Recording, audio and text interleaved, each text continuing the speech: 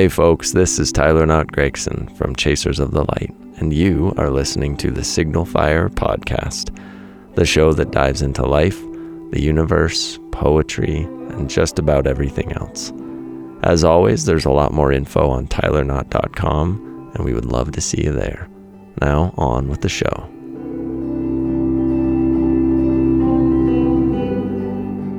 Well, guten Tag, you little boobs. Today is October 2nd, 2022, and this signal fire is called Our Eyes Stay in Front. That's a pretty weird way of saying that simple truth, but it's still true. Today, we're going to be talking about memory and about our childhood, kind of, and about a scene in a film that kind of rattled me to my core when I first saw it, and clearly because I'm still talking about it all these years later.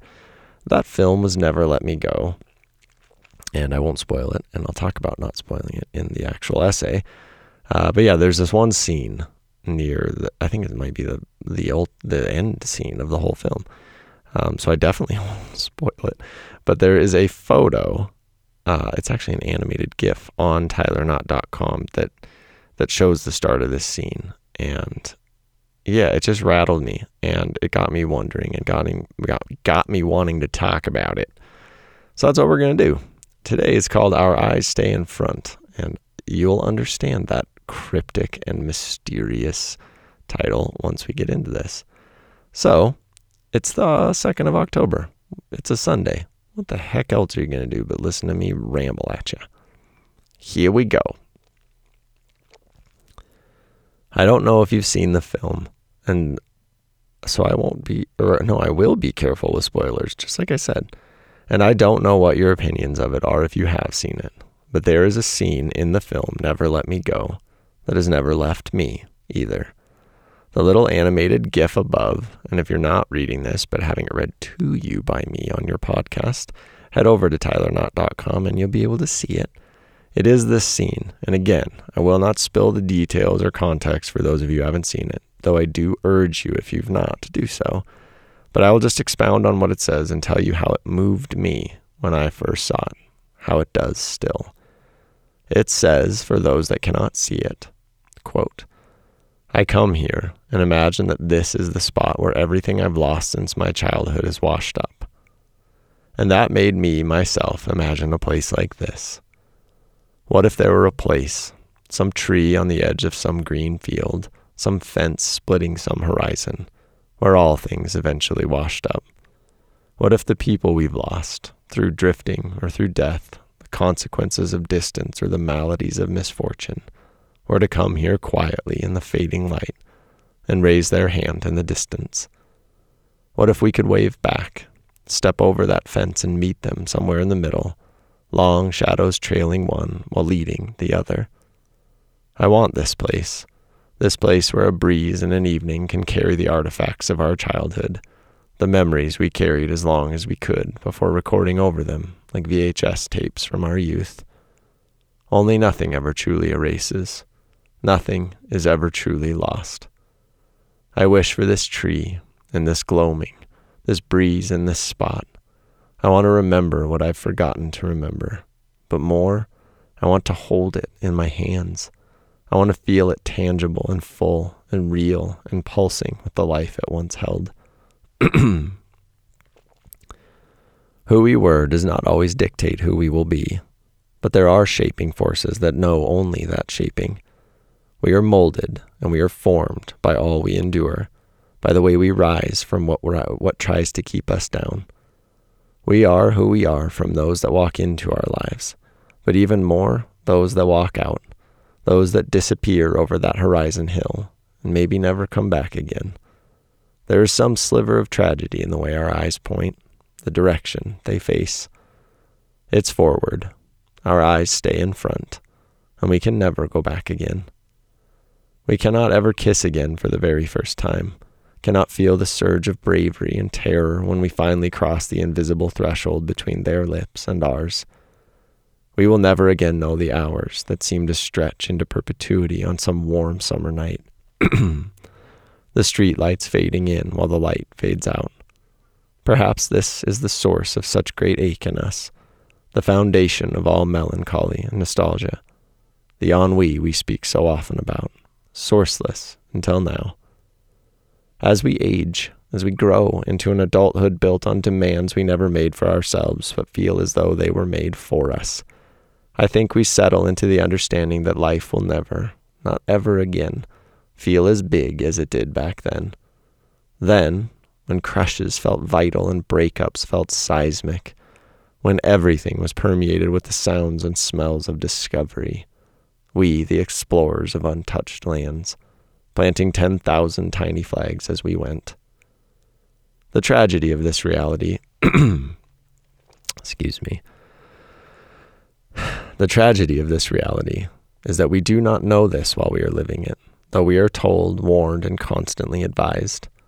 We hear this, and it floats from us like leaves in storm. Sure, we think to our ignorant and youthful selves. Sure. George Bernard Shaw was once asked in an interview what the most beautiful thing in this world was.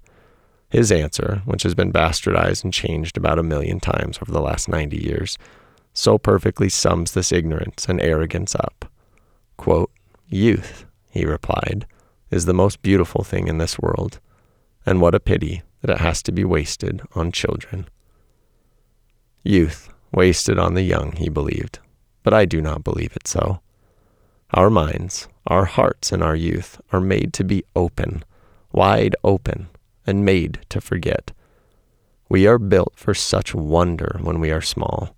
Everything a new miracle, every turn a new opportunity to turn it all around, to begin again, to reinvent and make memories that do all that shaping we're supposed to survive. We are clay, raw dirt and mud and water ready for hands to hold us, ready for the wheel of time to spin and create art out of all our messiness. If we knew then what was ahead, what would be stolen? If we knew the depth of loss we would come to endure, the stressors unavoidable, the decaying of this planet, the erosion of so much kindness, would that innocent and beautiful ramble through our youths be possible at all? This is to say that adulthood, this is not to say that adulthood is all bad, that growing up and growing old are curses we must abide, as I do not believe this either. There are so many miracles left, some hiding in the mundane. That's a clickable link to my book, Miracle in the Mundane. Shameless plug. And I do believe if we fight to retain some of that childlike wonder, we'll all be a lot better off. But it's an indisputable fact that things will just not be the same again. This is okay. But my goodness, sometimes it is so very not okay too. This is also okay. Maybe one day we'll find that place, that tree on that field in that perfect half-light. We'll stand in some warm breeze, face the purpling of the clouds, the bruising of the sky, and wait for all we lost to wash back up at our feet. Perhaps it'll come with a sound, waves on sandy shoreline, and we'll call it song. Hum along to the melody we've known all our lives. Maybe all those we've lost will come too. Maybe they will start as a silhouette, tiny as our memory holds them, and their shadow would come as they come. Dark arrow that touches us where we stand before they do. Maybe, if they get close enough, we, like in that film, will see them wave. Maybe, if we were quiet enough, we could hear. Maybe they would open their mouths, and in words untranslatable, they would speak. And once again, we would know. The haiku. It's forward only, and there's tragedy in this. Our eyes stay in front. Okay, enjoy your Sunday. Have a beautiful day. Have a beautiful rest of your weekend. And think about this one. And go watch that film if you haven't seen it yet. I love you all, and I will see you next week.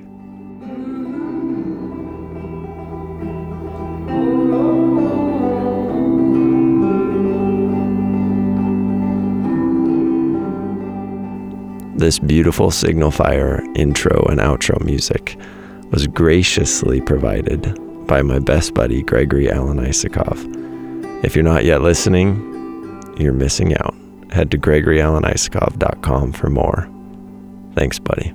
I love you.